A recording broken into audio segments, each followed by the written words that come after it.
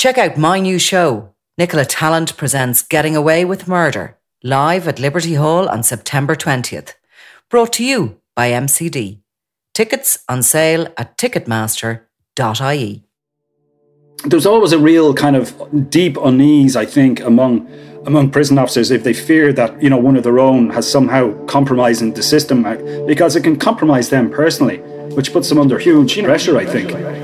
She was in the Mountjoy complex at the time, working as a prison officer, and would have known him from her own part of town, but she was stopped by the guards in her car with him while he was unlawfully at large. I'm Nicola Tallant, and you're listening to Crime World, a podcast about criminals, drugs and the sins of the underworld in Ireland and across the globe.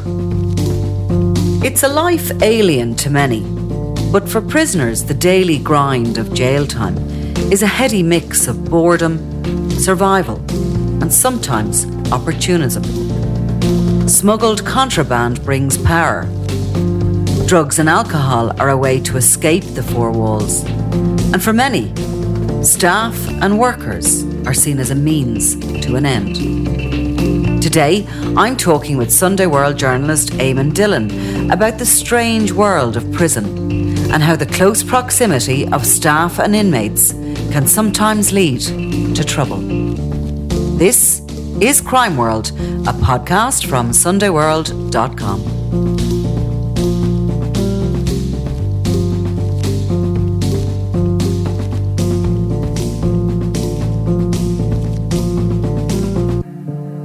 Eamon, welcome back yourself from your little sojourns over the summer.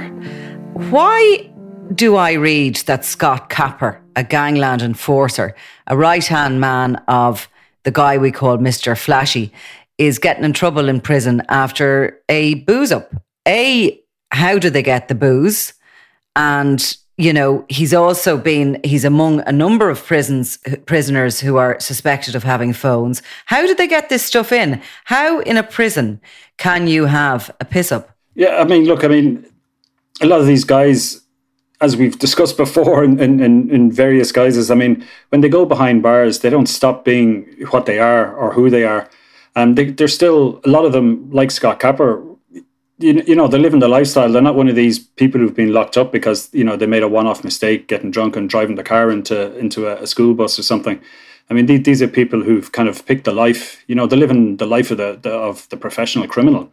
So when you're locking them up, they're still going to be looking at, ways of breaking the rules or getting around it. And I suppose it's as much a diversion. It's something to do. If you're not going to be doing your environmental science degree the way Christy Kinahan Sr. did, you need to be doing something else to occupy your mind. So looking for ways to beat the system, it's as much a game to play as anything else. It's something to do. And then there's the happy bonus that you end up getting to have a little drinking session as your reward, your prize for it.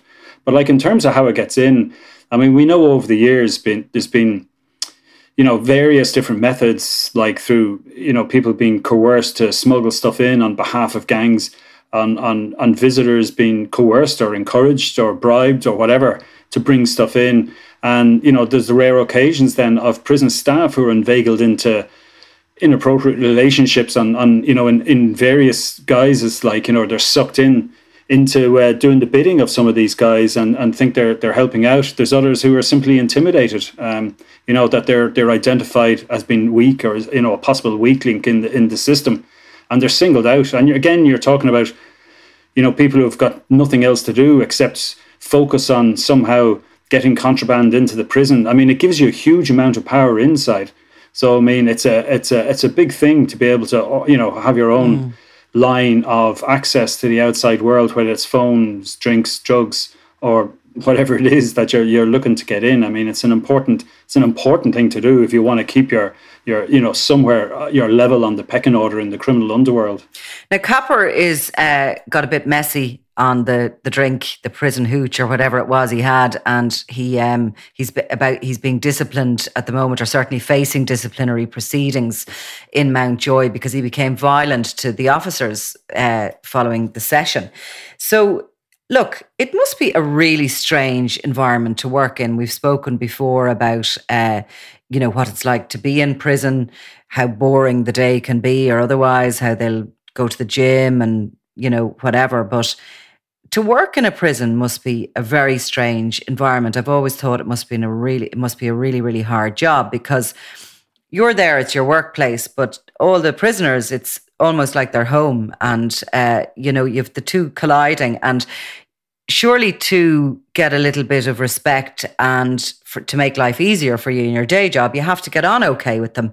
And yet there have to be very strict protocols in how well you'd get on with them. Yeah, I guess there's an intensity to some people's lives in prison that you wouldn't have on the outside. The fact that you're incarcerated and you can't go anywhere, and there isn't the usual, I guess, avenues for blowing off steam or living your life in a normal way. So there's going to be all that sort of element of frustration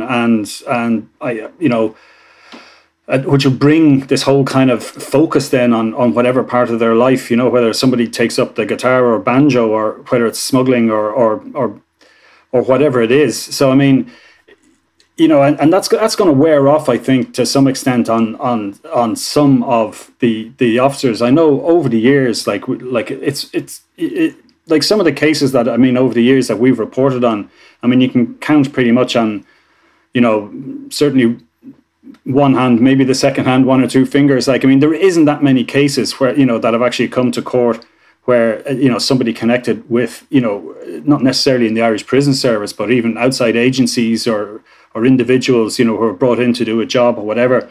In some cases that, they've for whatever reason become involved in either, a relationship, a criminal relationship with a gangster, or then we've also had cases as well of people getting involved in a romantic relationship with prisoners, which is, I suppose, something that there's I'm sure there's a few PhDs being written about this, like, what attracts, a man or a woman to someone who's locked up. And I guess it comes back to that, intensity of someone's living their life in a way becomes, more laser focused. So, it might be very charming to some extent to be suddenly the focus of a young man or a young woman, who they have nothing else really to kind of to think about or to try and engage, and you become that target. And and for some people, they might find that just too beguiling, I suppose, in a sense, to turn it down, and against what should be their better judgment, allow themselves to become romantically involved, and that has happened, as we've seen. Yeah, because look, everybody, be they locked up or working in the prisons, are humans, of course, and relationships can develop in all sorts of ways. Because we're human, and many people are in relationships they shouldn't be, and they fall into them. But, you read a lot about in the States, and in particular in Australia there at the moment, and often in the UK, you see these cases where people working in prisons end up either married to prisoners or they're found to be having relationships. In the US at the moment, there's a big investigation because a member of a prison staff actually escaped a prisoner that she was having a relationship with. We've had nothing as dramatic here in Ireland, have we? Boring old Ireland, eh? Well, not quite, but there's other ones in the States as well. There was a journalist from Bloomberg ended up falling in love with, I think, Martin Screely, who was if you remember, he was the guy who's done for fraud, for price gouging, for HIV medicine, the whole lot, and she left up her very good job as a financial journalist to go with him. And she's not the only one. I think there was another American journalist in her 50s who ended up marrying a man who had been jailed on a murder charge, in connection with a murder charge, 20 years her junior. And I think they've been in a relationship. And I think it's about that intensity, I think, I suppose you have somebody who's inside and there's no other complications going on with their life. They don't have to worry about what time to pick up the kids from school or having to get here or there, because an awful lot of their choices are made for them, like in terms of even when they get to go to bed and when they get to get up, and what's going to be on the menu today isn't really there isn't really a whole lot to think about. So I think that's what it comes in there.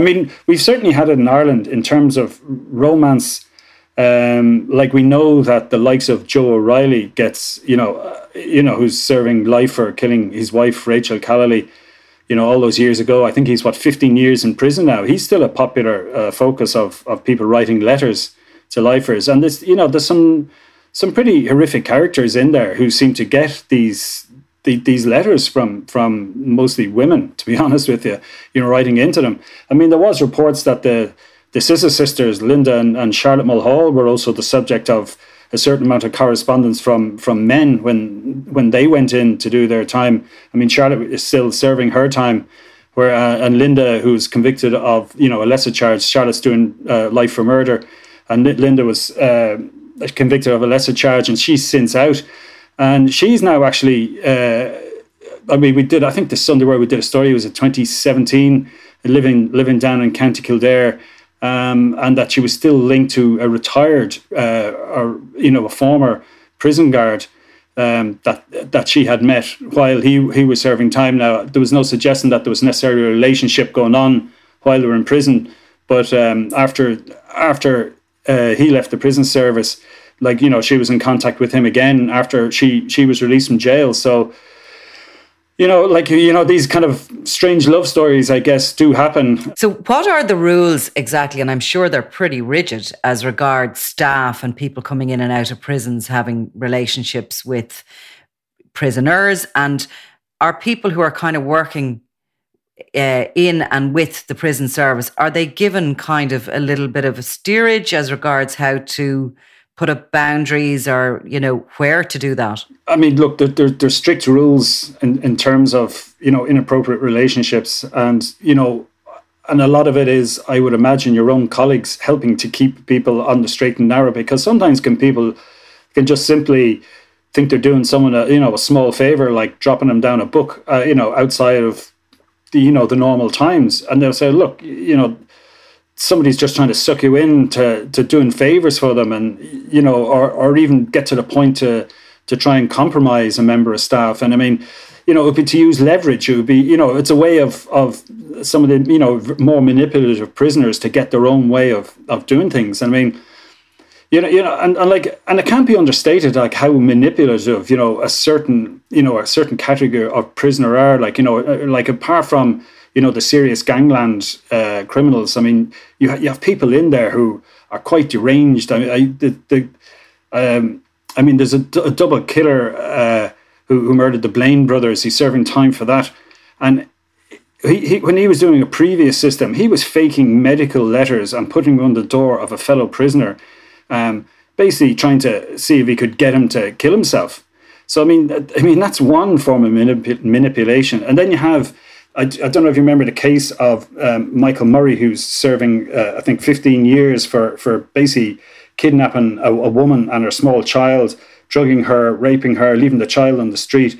And he ended up getting a phone smuggled into him, which he used then to put his victim's details up on, escort websites and, to harass her, remotely, and sent death threats to I think 2 lawyers, and was involved in, I think rang a bomb hoax in somewhere as well. And it turns out then that it was another solicitor, Joanne Kangley, had actually smuggled this mobile phone into him. And I remember, we covered at the time, I think he was actually, the suggestion was, it was in one of these meetings where they can meet their clients, and quite necessarily they do it privately. They're not overseen because there could be sensitive material. They don't want to necessarily have stuff leaked out that might get to the guards, which they're entitled to that in fairness. But she obviously brought in a phone, which he then used in such a horrific way, and he got an additional 19-year sentence for that campaign of harassment that he did. But just the level of twisted manipulation on his part, and this is a guy who's not. I mean, he's a dangerous man, but he's not a gangland criminal. Despite he was making threats that he had a team of foreign criminals that were going to kidnap somebody and abduct them and threaten their children and all this sort of stuff. So it kind of shows you it's a good reason why you need to step back and not necessarily have even a normal relationship with people like that you can't risk being sucked in. And even if it's a simple thing of supplying them with an extra biro or something, it's all the beginning of a slippery slope. And some of them have a really clever instinctual kind of psychology going on, and they're able to get people to do what they want. I have to say, I'd be so bad at the job. It would be unbelievable. I really will never, I just don't ever want the Irish Prison Service to employ me, even if I come begging.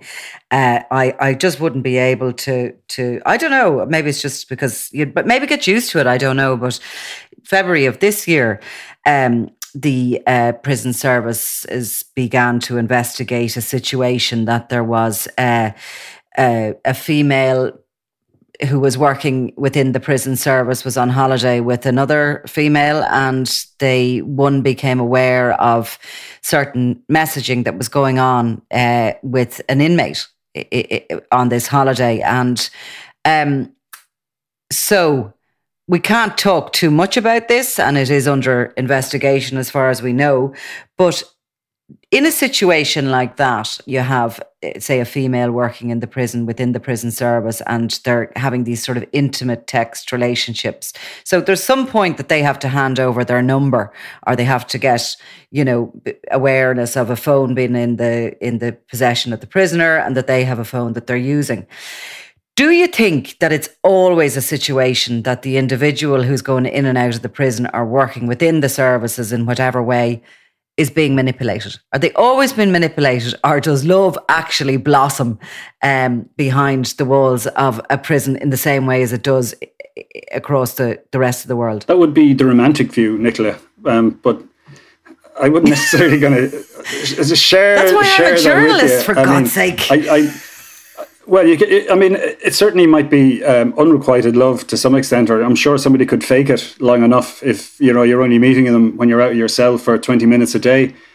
I mean, it beggars belief, to be honest, sometimes. I mean, like, there was a story we did, I think it was 2008 at this stage now, and it was a young female officer. I think we named her and photographed her at the time.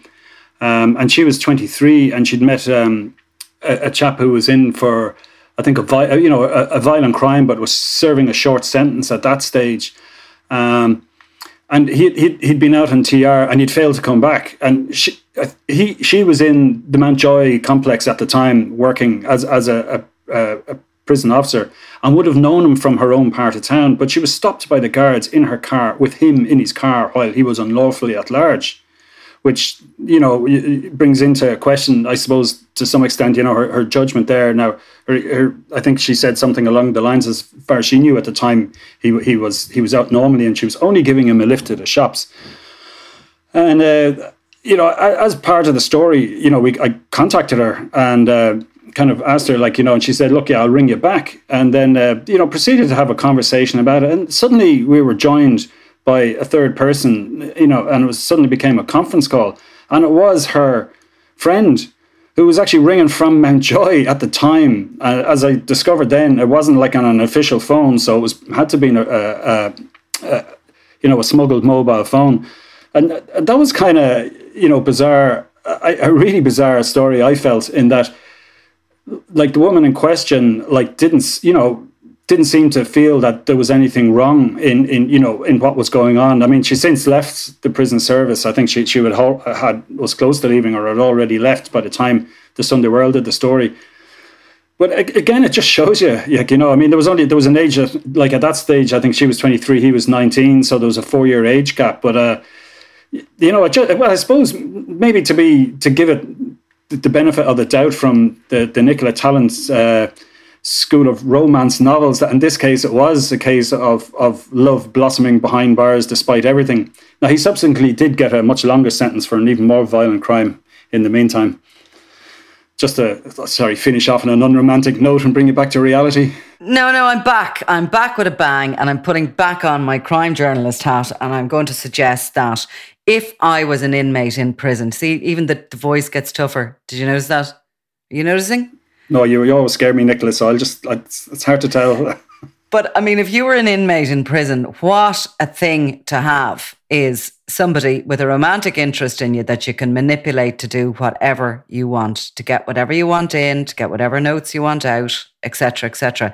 I mean, it is quite a dangerous environment maybe for somebody working within the system who doesn't have sort of strength of character, or who has some sort of vulnerabilities, and we have seen that in the past before, wasn't there, a woman working in the prison services who was an artist, and she was helping some of the prisoners with those skills, and was found to be in a relationship with a very serious criminal altogether when she was out. Yeah, and and she's not alone. I mean, we did one in, I think it was a good few years back, and it was actually a guy who was serving life for strangling his girlfriend in a car park as he kissed her.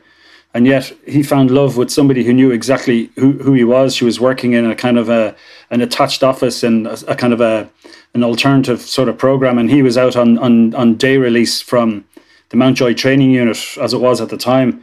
And, we photographed them, giving each other hugs, going for lunch together, meeting up at the bus stop. And he was going back into his city centre flat then in Mountjoy for the evening. And I think he was, like we wrote at the time, like he was actually getting paid for his involvement in kind of diverting youth from crime. He was getting, I think he was on 600 quid a week. Plus he was getting his food and board then at the expense of the taxpayer. While in the meantime, this lady who I think she had a couple of kids from a previous marriage, had found love with with a man serving time for strangling his girlfriend. So it makes you wonder, to be honest. It really does. Is it always the women who are the vulnerable ones, or is there male sort of workers within the prison service as well that we have seen get? Do they put many males into the Doka Centre working, or do they keep the staffing in there largely female? I think the men would have to be far more careful in terms of how they're perceived to be doing their job, and there's obviously you try not to be working with anyone alone. That you make sure you have, a female member of staff with you, or somebody who knows what you're doing, or that you stay where there's cameras, all that sort of thing. And I mean that would take a certain amount of common sense, I guess. But I mean we do, as we mentioned earlier, Linda Mulhall certainly formed an attachment with a man who had worked in the prison where she had been. So I mean, it obviously does happen. I'm sure it does happen both ways. I'm sure we don't get to hear about all of the relationships that don't necessarily become fulfilled, so to speak, or don't come to attention. That people maybe draw back or get a bit of common sense, or somebody's moved or transferred or voluntarily goes somewhere else, like just before it gets out of hand, before they lose their job or they get moved to a different prison or whatever, like as a prisoner, so I mean, we did another story, I remember years ago on, again, it was an older woman who was, when I say older, I mean, she was older than the prisoner involved. He was a guy who was serving.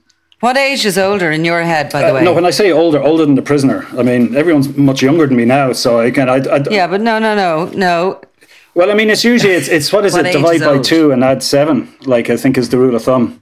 Well, I can't do any maths, for God's sake. Divide by 2 and add 7. Divide what by 2? Your age, and then add 7, and then. Oh, my age. Divide by 2 and add 7. That's the youngest person you're supposed to be able to date without it being dodgy, so to speak. But anyway, all I'll suggest is that you don't meet up with somebody who's doing kind of his second stretch for a violent rape, which happens with a member of a teaching staff who were going in. And we actually photographed them together coming out of a supermarket after she'd been suspended. Well, she wasn't suspended by the teaching people. She wasn't suspended by the educational authority that had hired her, but basically her security pass for the prison was withdrawn, because you can't really have people who are in a relationship with former inmates of the same prison, or even any prison.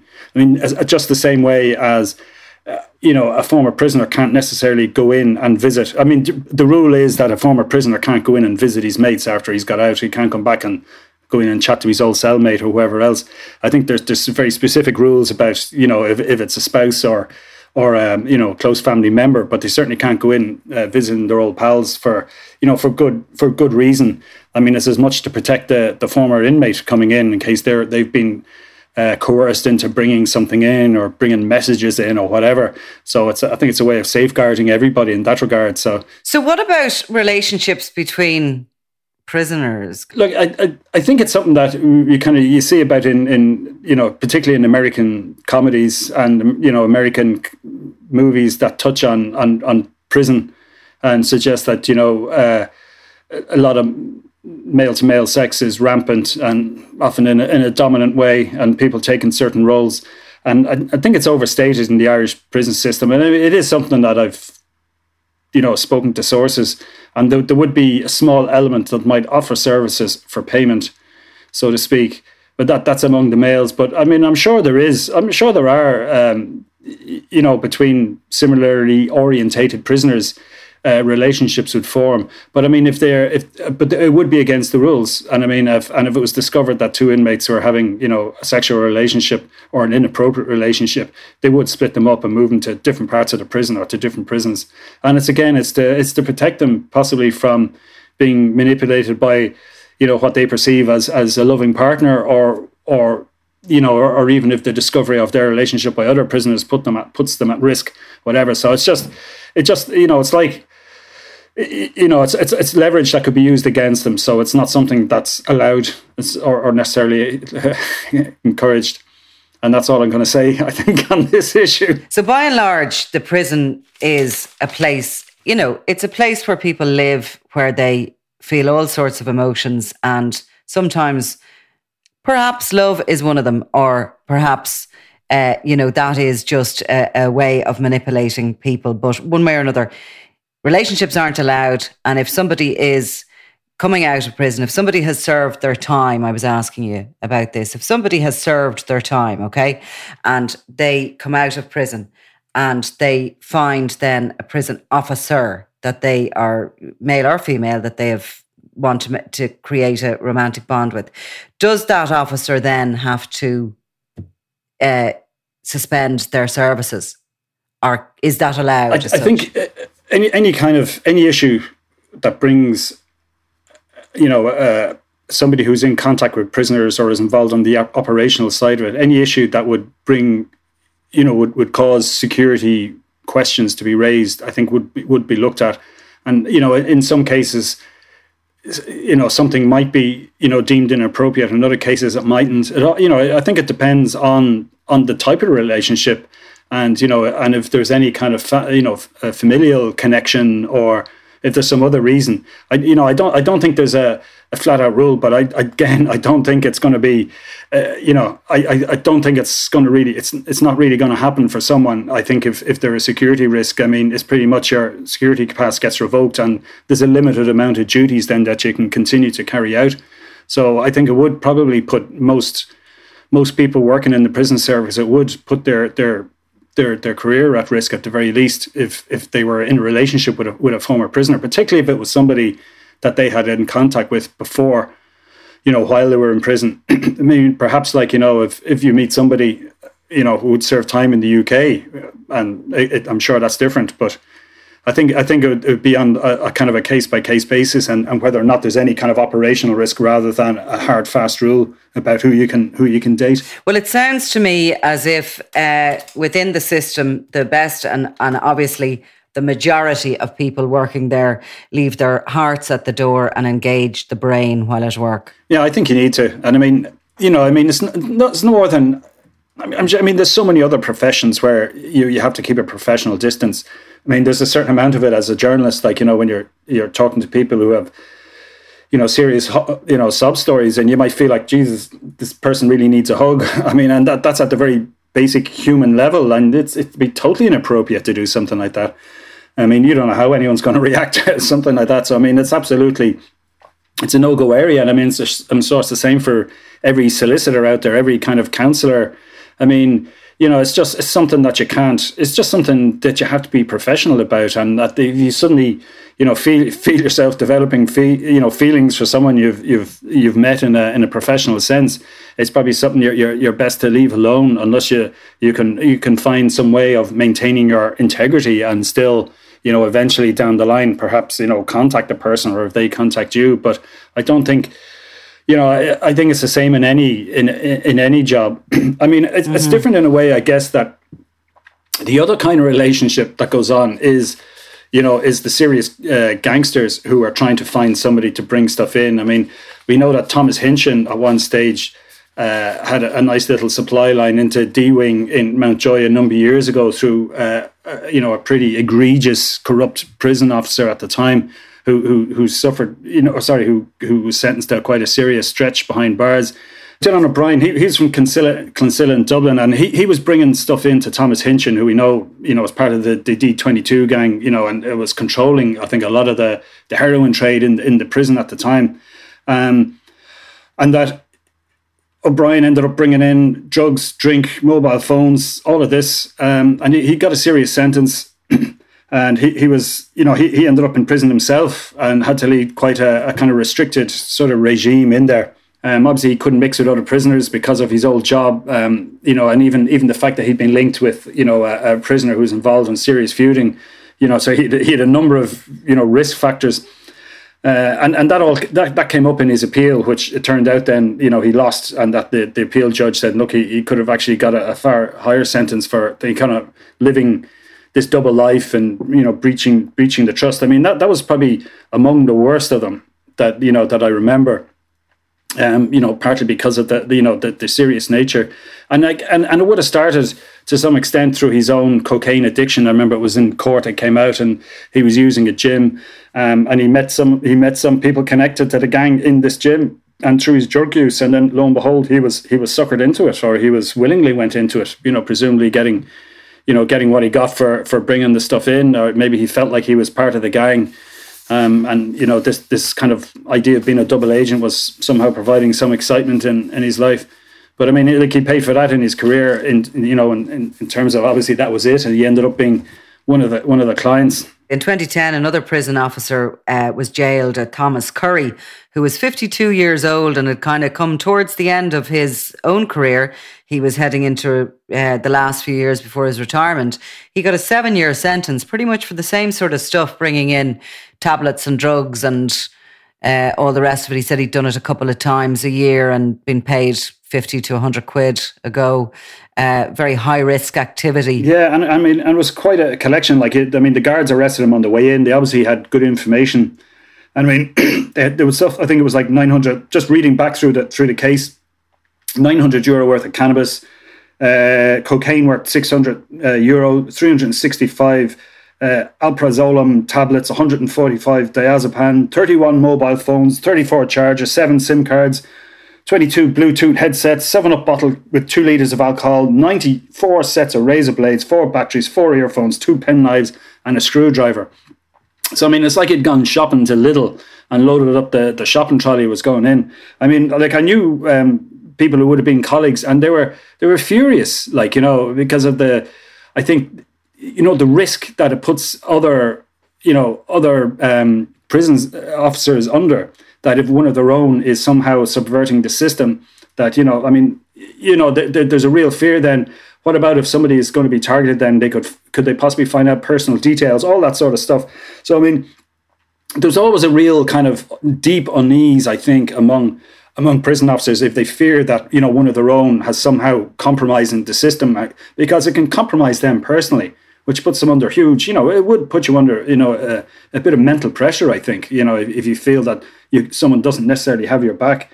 I mean, he claimed then that there was an element of coercion in it, and that while he had a fear of getting caught, he was also worried about the people he was dealing with, and obviously had gone too far to get out of it and couldn't turn back at that stage. But also, Eamon, it's the same probably in every profession and in our own, and I can totally see that from the point of view of prison officers. And the same is probably the case for somebody who compromises themselves in a relationship, that, you're kind of seen, it's showing a weakness from the group.